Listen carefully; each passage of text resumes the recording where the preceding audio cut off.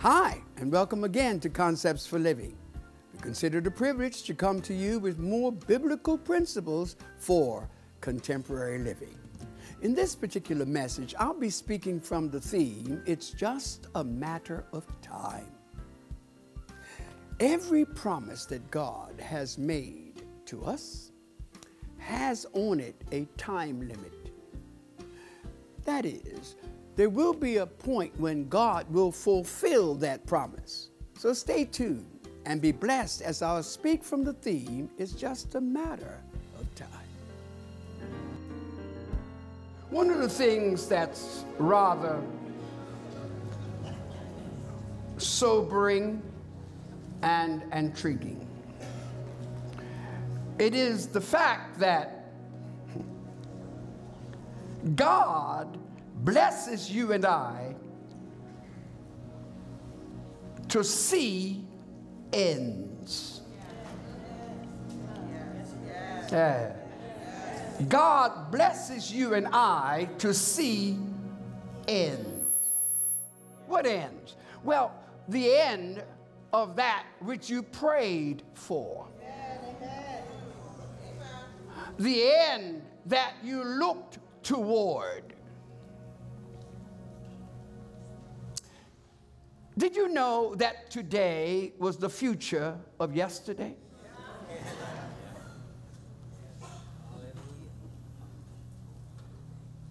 Have you ever thought that you and I are blessed to be standing right now in our future?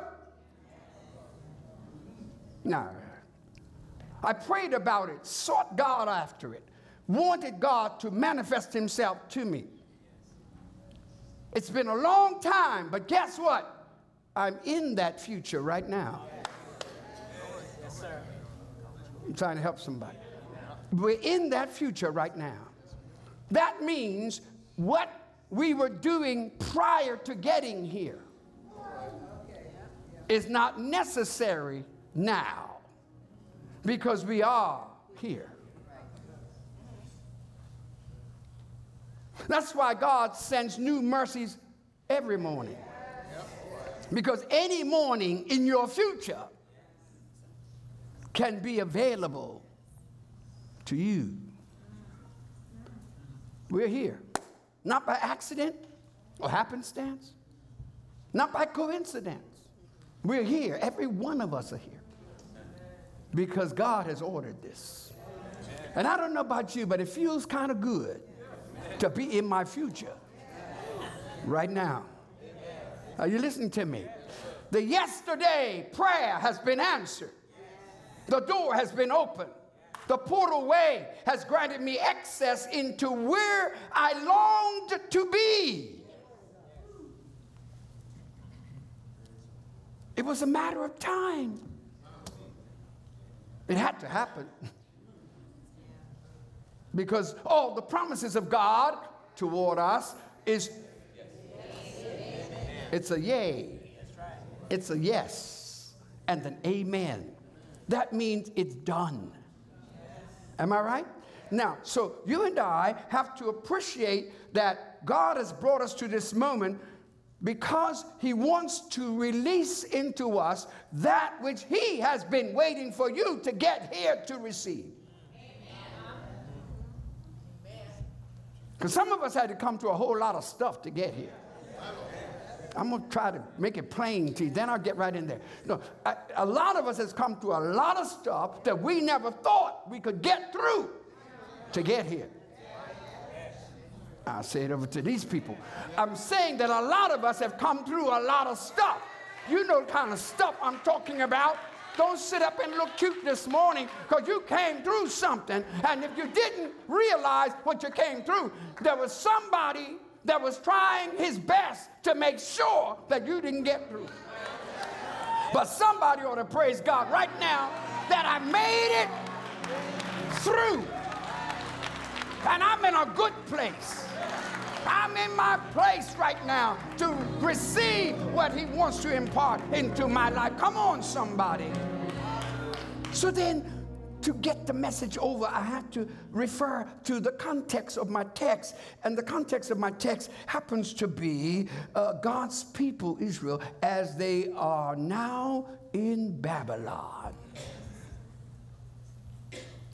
They're in Babylon as captives or exiles. They are people who have been, I would have to say, who have discovered themselves in a place that they did not choose. They're in a place, it's not their place, it's not their familiar place, it's not their home. They have been abducted from it. And God's going to say in a few moments' time, God's going to say, and I did it. Because a lot of the places where we see ourselves, we think that the devil did it. Don't give him that credit. Because there are places that you have come through, places that you have found yourself in, that it was all about divine design.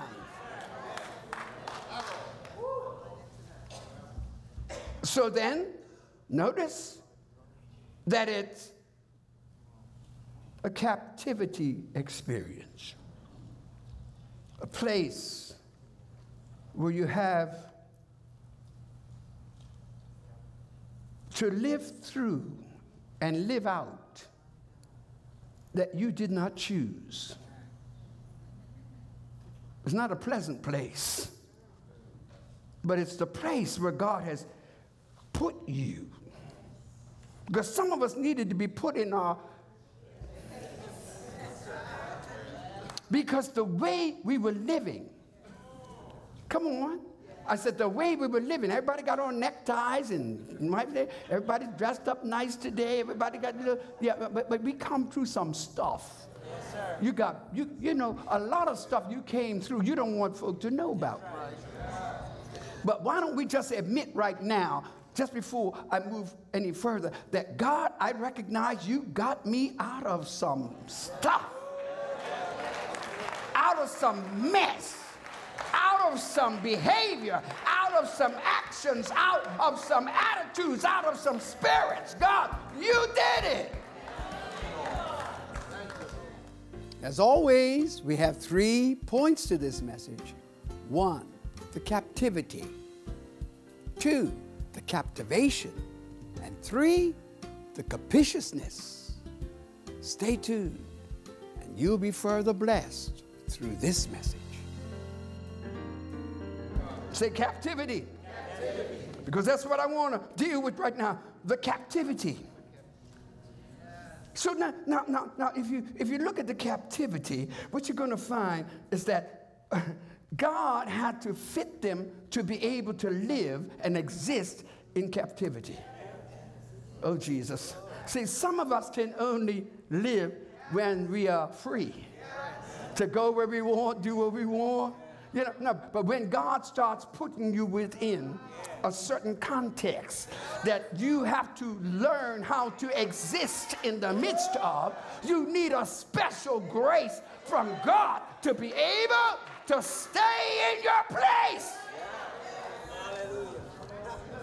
So look at this. So I'm talking about the captivity.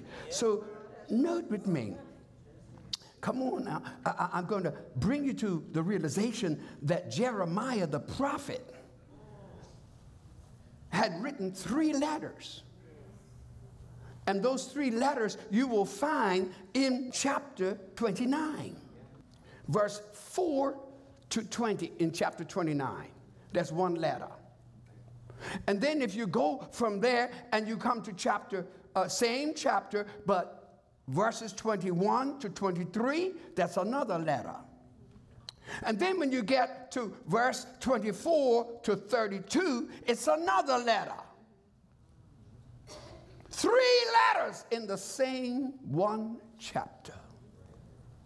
But the letters are bringing enlightenment and insight and understanding on what not only you are going through, but what God's plan is in the midst of what you're going through. I'm going to tell somebody this morning, I don't care what you thought of when you got up this morning and started your day, but I got news for you. God planned it. I said, talk over here. I said, I don't care what you've done to get yourself going today. God planned it. And it's the mercy of God that he lets us mess them up. The plans that he has for us, he grants you the privilege to mess up his plan and still love you. And still say, you're my people. You wouldn't be here this morning if he did not have that kind of love to let you get up this morning, put on your stuff, and then strut on out of your house. Oh my God. And then you got the nerve to say, I'll go where I want to go. I'll do it. It's my life. No, it's God's mercy. Oh yeah, it's his mercy. So then they have to understand that the letters were important. God will send you a letter that tells you that what you're doing is not right. Or he'll send you a letter and say, this is what I want you to do. It's interesting because God takes responsibility for them being in captivity. God takes responsibility. Notice that the word says, God said, I caused you to be carried away. Look at verse 14, same chapter 29 of Jeremiah. God said, and I caused you to be carried away into Babylon.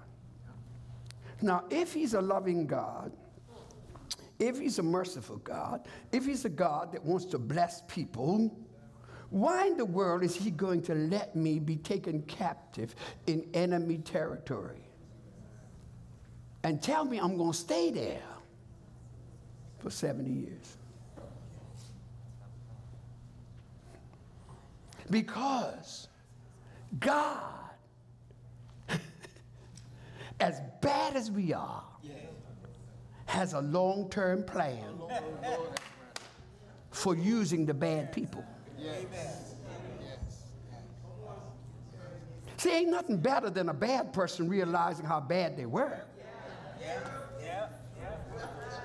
I didn't say they are, I said they were.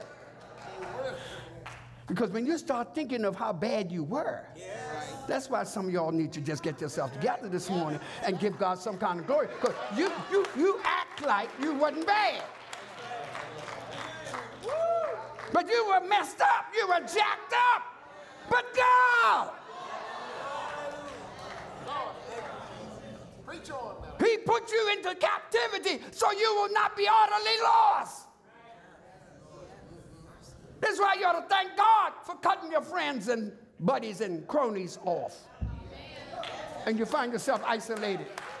That's why you ought to give God some praise that you lost the appetite for smoking and you lost the appetite for drinking. Because I got some drinking, smoking, and cussing and every other kind of person sitting up in here this morning in this church. But you know what in the world you used to be.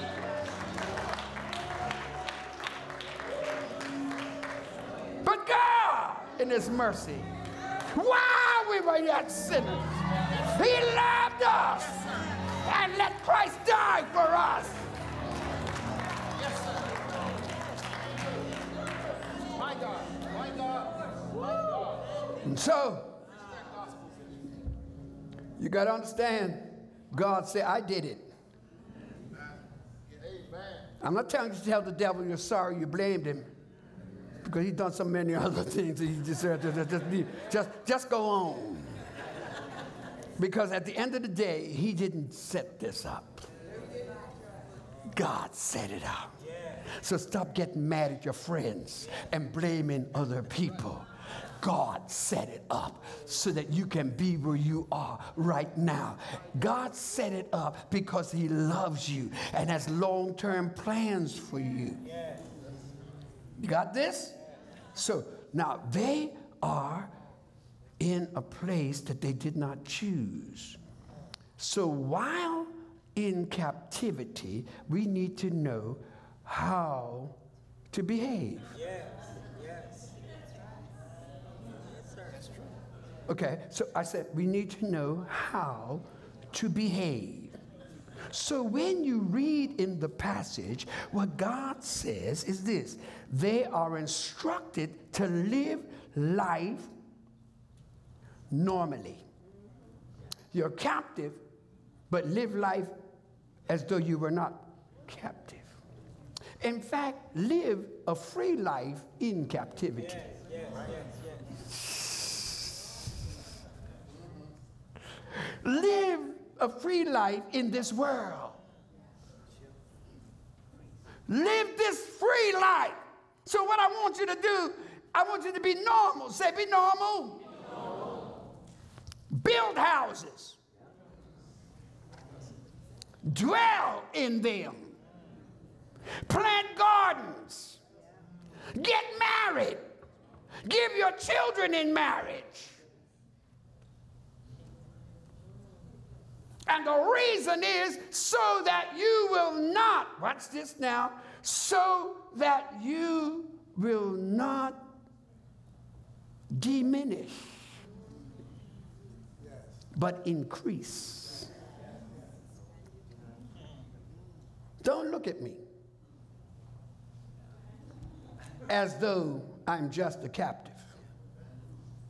I'm really working on something.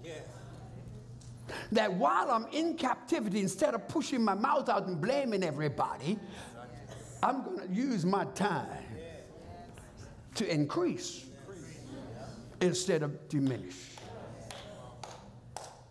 So marry, act like you are normal. Act as though you were not even put in captivity. And then he said, and live peaceably. Don't fight nobody. You don't know these Babylonians, these folks from these Chaldeans or something else.